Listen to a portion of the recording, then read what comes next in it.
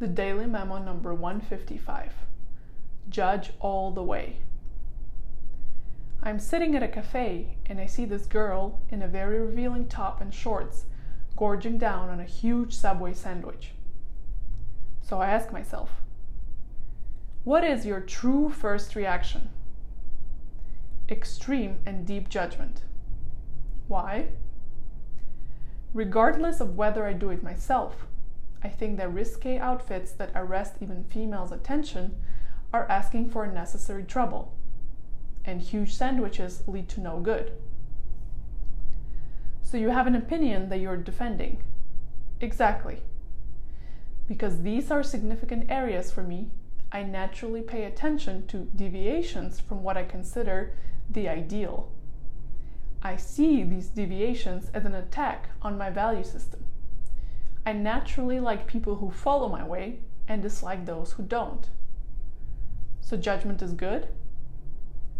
I understand the function of judgment. I am meant to constantly evaluate the reality around me in order to navigate it. Every decision is a projection of my judgment. My judgment is coherently bidirectional. I judge others precisely as I judge myself. But both take a huge toll on me. So judgment is bad? It's expensive, but it's functional. The fact that I so viscerally notice the deviation from my ideal reveals that I'm chasing it. My focus on X narrows down my vision on noticing X's around me. I cannot not judge because that would mean I have no stance, or I am lacking the confidence to project it. I do not have to impose my stance on others, but I need to embrace what I truly feel.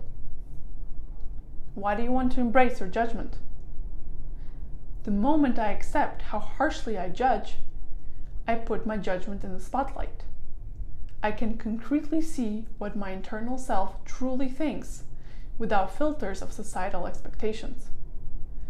Already burdened by judgment, I cannot burden myself further by feeling bad about it. So I tell myself, to dissipate my judgment, first, I need to allow myself to judge all the way.